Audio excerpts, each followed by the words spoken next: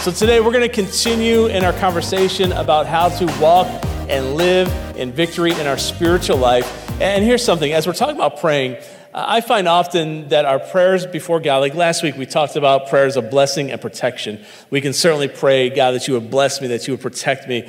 We bring God our requests, and that's biblical, right? Bring all your requests before him. We give him thanks. We thank him for who he is. We acknowledge God in all these different ways. And I find that oftentimes that when I'm praying, what's happening is not only am I giving God my requests and thanking him, but God is also reminding me who he is. And I think that's a powerful thing about prayer, that prayer can remind us of who God really, truly is, the nature of God, his character, the way that he views us. And so this morning, I want to talk through a wonderful prayer in Psalm 139. And we're going to talk through Psalm 139, and I believe that as we talk through this, I want to just bring before you some reminders of who God is, that as we are praying, may God remind us of himself. So listen, I don't pray and remind God who he is. Like, God doesn't need me to remind him who he is. God knows who he is. So oftentimes when I'm thanking God for who he is, in other words, when I'm thanking him for being kind, when I'm thanking him for being gracious, when I'm thanking him for being all-powerful and all-knowing, when I'm thanking God for the way that he loves us, right? That I'm not reminding God because he forgot. Oftentimes, I find that as I'm praying those things, as I'm praying those characteristics of who God is, his nature, that I find encouragement in that. That I'm also walking away from my prayer time reminded, God, yes, you are powerful, God.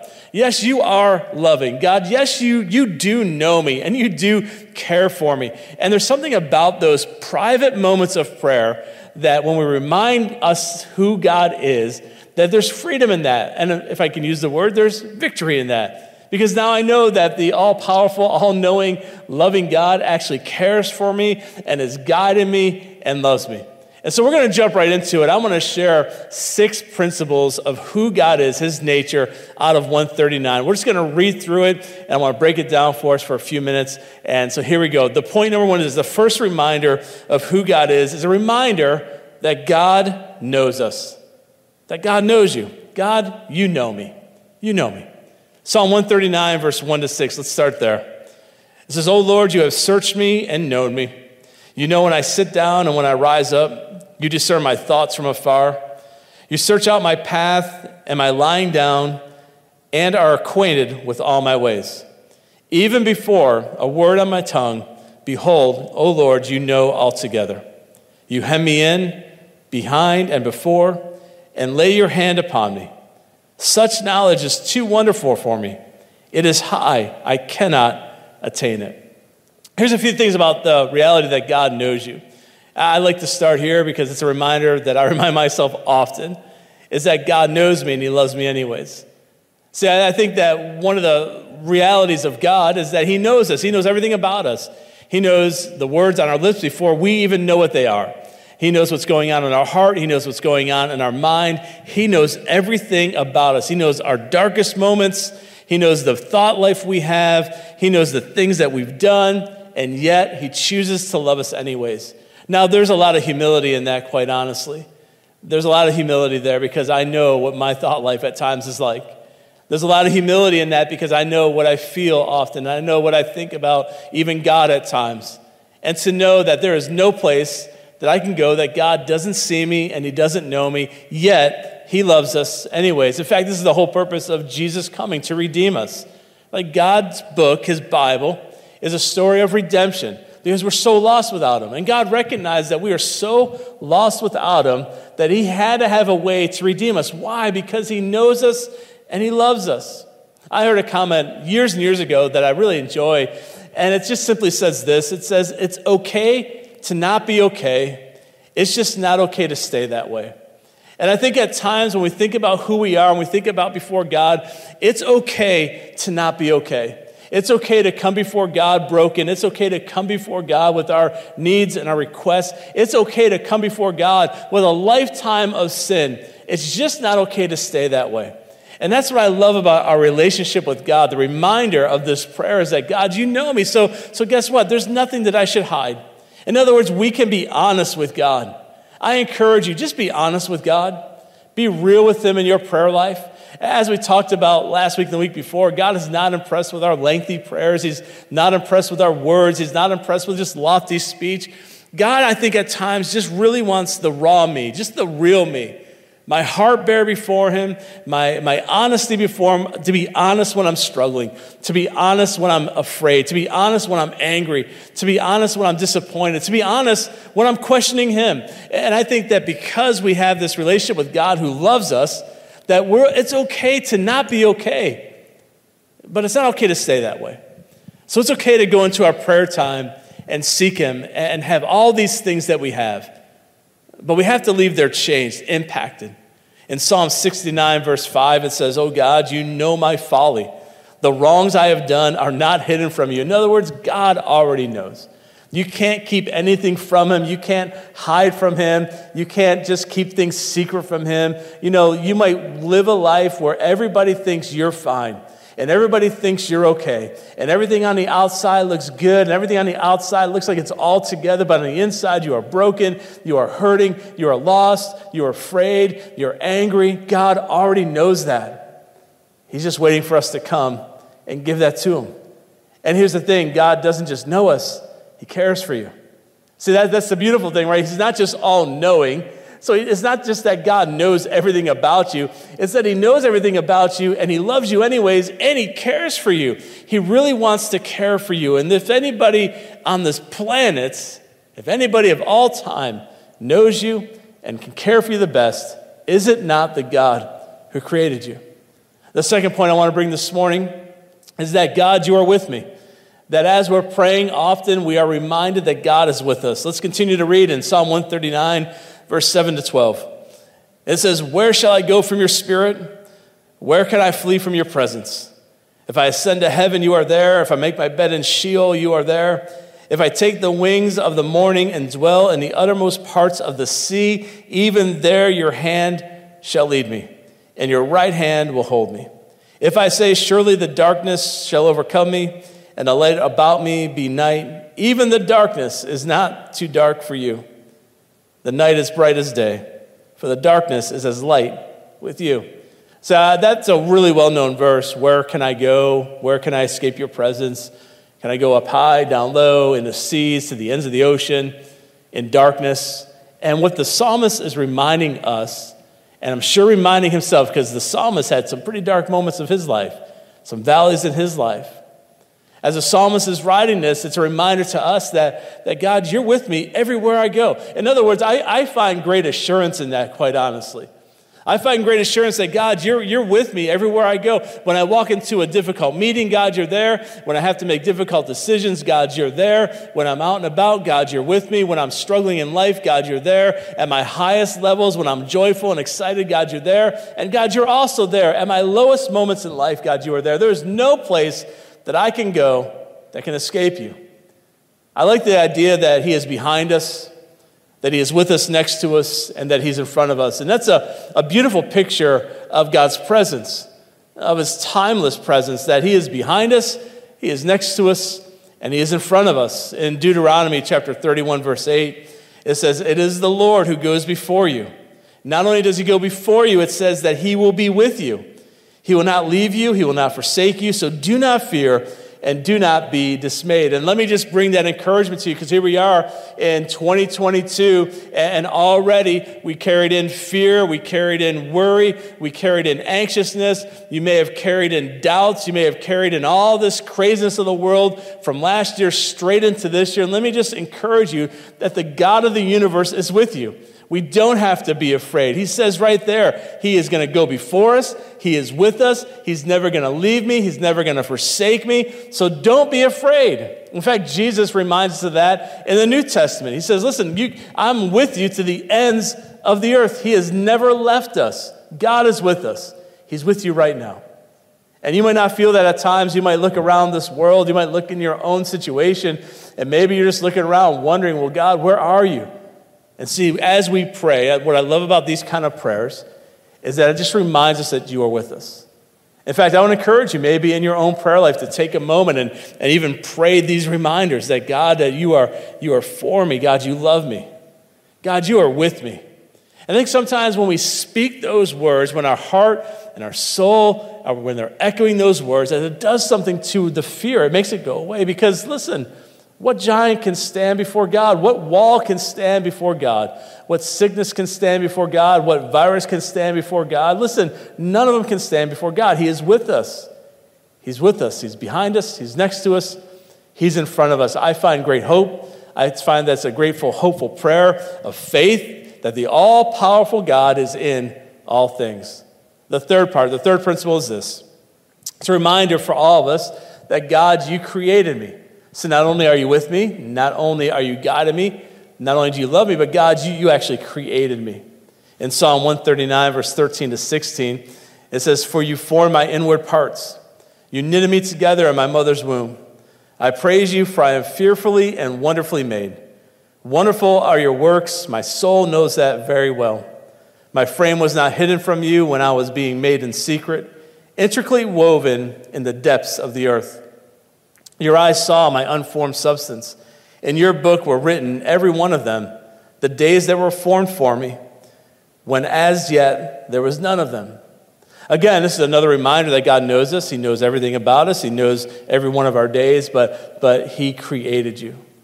And I guess I just want to remind you of this morning, that you are not an accident, that you're not a mistake, that your life isn't worthless, that your life does not have any meaning. I want to remind you that you are none of those things. What you are is you are a beautiful creation from God, that God created you.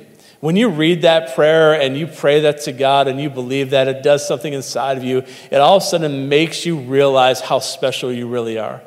That not only did God create you, but He created only you, uniquely you. Like, you're the only you that there is. There is not another you that there's been out of the billions of people on this planet and the ones that have gone before. You are special. At times we might not feel that way. We might be floating. We might be wondering what our purpose is in life. But let me just encourage you. You have a purpose for your life. God did not make a mistake when He created you. He made you the way you are in beauty.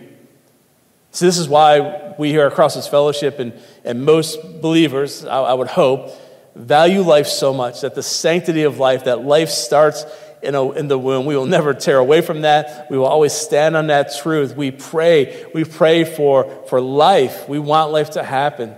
And we have to stand on that. Because right there in Scripture it says that in the womb God created us, God knew us. That is life. Life is there. Life is precious. It is beautiful. And so we have this sanctity of life that we value life so much. Why? Not just to get in arguments and fights, not just to make a statement, because it's true. Because God is the one who created us. God is the one who created you. And so we should praise God for that. I hope that in your life that you'll be able to thank Him at some point, hopefully right now this morning, just to take a pause and just say, God, thank you. Thank you for creating me. Thank you for giving me purpose in life. One of the things that I think most people deal with, especially in students and going into college and even into adult life, is finding the purpose in life. What am I here for? Well, when you start with the reality that God actually created you and that God formed you for a purpose and a reason, all of a sudden it kind of gives you that maybe that drive, maybe that encouragement that, yes, God does have something for me. Because listen, there's great things for you to do. There's great ministry ahead. There's great works for you to do. You can make a difference. In Ephesians chapter 2, verse 10, it says, we are His workmanship, created in Christ Jesus for good works, which God prepared beforehand that we would walk in them. In other words, God just didn't create you just to take up space. He didn't create you just to be here, walk randomly on this planet for 70, 80, 90 years and then pass away. No, He created you to do something with your life, to find purpose with your life. And we could try to figure that out, and you could try to navigate it on your own, but why not go to the God who actually created you and go before Him and say, God, you created me, you made me with a purpose, and start to actually seek Him for that purpose in life. The fourth point is this, number 4, is a reminder that God is precious to us. That God is precious to us. In Psalm 139, verse 17 and 18, he says, how precious to me are your thoughts, O God. How vast is the sum of them. If I would count them, they are more than the sand. I awake and I am still with you. I love those two verses there. There's these two verses that are kind of just right there in the midst of Psalm 139. It's a reminder that the psalmist is thinking about what God is thinking about him. So just think about that for a moment. Have you ever thought about what God thinks about you? Now, we know what we should think about God, and God should definitely be precious to us and holy to us and righteous to us. But have you ever take time just to think about what God thinks about you? Let me just encourage you, God thinks about you, and you're precious to him. God thinks about you, and you are the apple of his eye. God thinks about you, and he wants you in the palm of his hand. God thinks about you. And God doesn't think about you in order to destroy you, in order to ruin your life. He doesn't think about you just to smite you, just to punish you. But God is thinking and believing the best of you.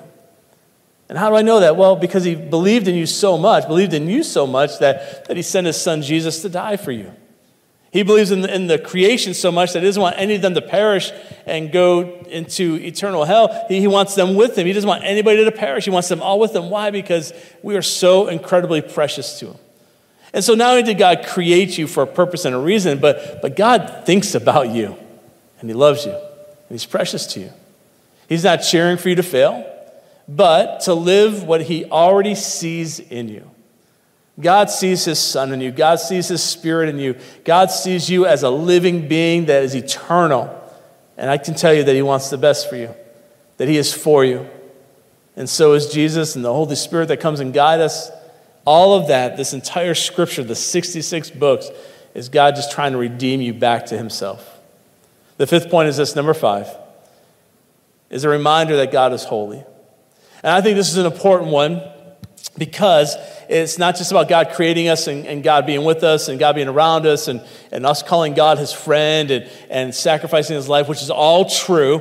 But let us never forget that God is holy, that he is righteous.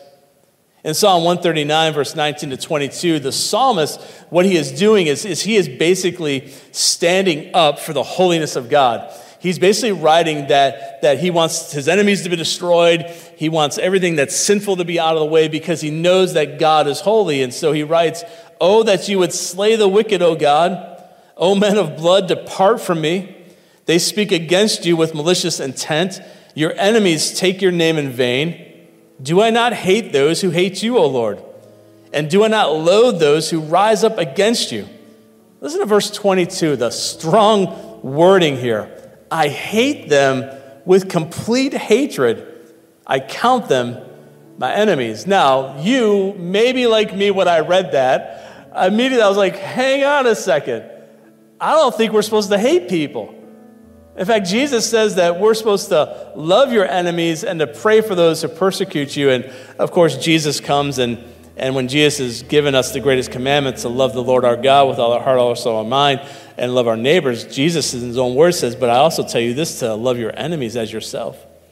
See, what the psalmist is relaying here is that we're not called to hate people, but rather we're called to hate sin. Never, when Jesus comes and delivers us and redeems us, as Pastor Daniel so wonderfully talked about earlier with communion, it's a new covenant. That Jesus comes and he does a new thing. Part of that newness that he brings is to love our enemies. Part of the newness he brings is to not just love God and love our neighbor, but to love our enemies. And we are not meant to hate people. But we are meant to hate sin. In fact, the very things that God hates, we should hate. The very thing that turns God's heart and eyes should turn our heart and eyes. The very things that moves God should move us. The very things that God tells us to separate in should separate us. So the old statement is true, and I know it's used often and it's old, but it is true that we are to love the person and hate the sin. And I know that you probably heard that a ton of times, but it is true. Like we got to love one another. Doesn't mean we love the sin. That's why I love our church, by the way. That's why I love that at this church at Crossroads, wherever you are in life, whatever kind of life you're living, you are welcome here at this church. Doesn't mean we agree with your sin. Doesn't mean we won't call it sin. Doesn't mean we don't stand on the Word of God. We're not changing our theology and our doctrine just because we want to be friends with you. But listen, we do love you. And I want to encourage you, if you are looking for a place that will absolutely love you, then this is the place that will do that. But it doesn't mean we agree. And it doesn't mean that we will tolerate sin, that we will promote sinful things. It doesn't mean that we won't speak out against sin because it is in Scripture. Because the very things that God speaks out against should be the very things that we speak against. So it is true. Romans 12:9 says, let love be genuine, abhor what is evil, and hold fast to what is good. Jude 1:23, or just Jude 23, one of my favorite verses in Scripture. I love this one so much. It says to save others by snatching them out of the fire, to others show mercy with fear, hating even the garments stained by flesh. And I love that picture. That picture is literally rescuing people before they just go off the deep end and snatching them. But at the same time that we're loving somebody, we're hating the sin. We're hating the sin. This weekend and tomorrow, we honor and celebrate Martin Luther King. And Martin Luther King Day is tomorrow, and there's a lot of wonderful prayers that Martin Luther King prays, and part of his platform and part of what he did was to try to bring unity together and to try to live out the unifying of all different races and all different ideologies and all different beliefs. And so our team came across this great honor of a prayer and a statement that as I watched it, I thought, wow, this is really lines up with this of we're not called to hate people, we're actually called to love people. We're called to follow a holy God, and that drives me to love you and not hate you. Not hate you for your beliefs, not hate you for your political party, not hate you whether you're vaccinated or unvaccinated, not to hate you whether you like this team or this team, but to love you and to embrace you. And so at this time, as we get ready to close, I want you all to just watch and enjoy this brief honor and tribute, but also encouragement regarding Dr. Martin Luther King.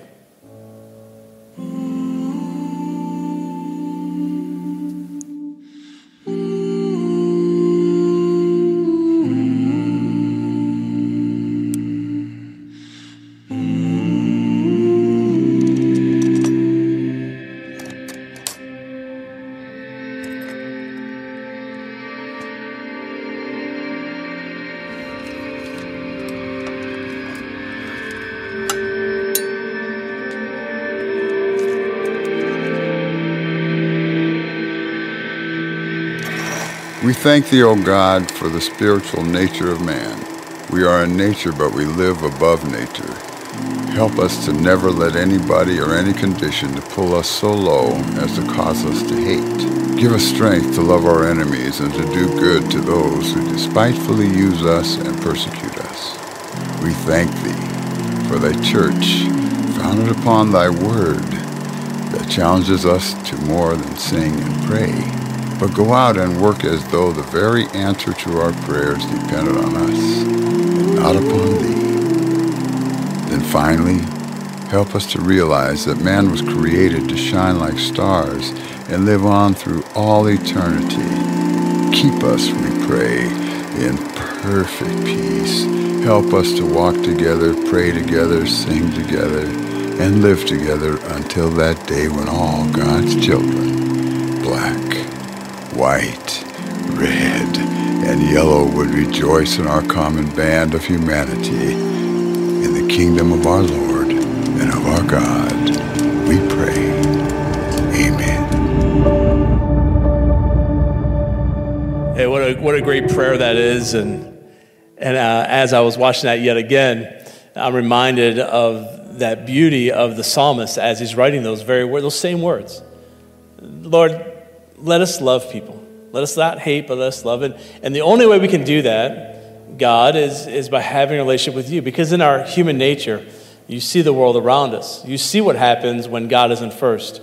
You see what happens when we don't live a life that is God-honoring and holy. The Bible says that God is holy, so we should be holy. It's not a suggestion. It's a directive that, God, you're holy, so my life needs to line up with you.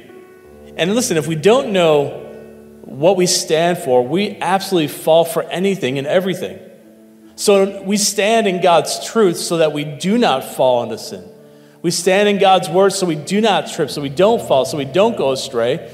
Because if we're not standing for God, we're going to fall for the sins of the world.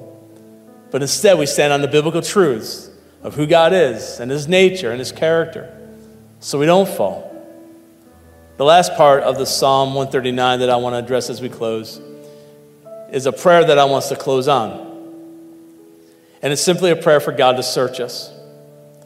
In fact, right now, wherever you are, I would love for you just to maybe just close your eyes for a moment. Maybe you're sitting watching by yourself right here on Sunday morning. Maybe you're with your family, maybe with a loved one, some friends. Maybe you're watching this some other time after Sunday.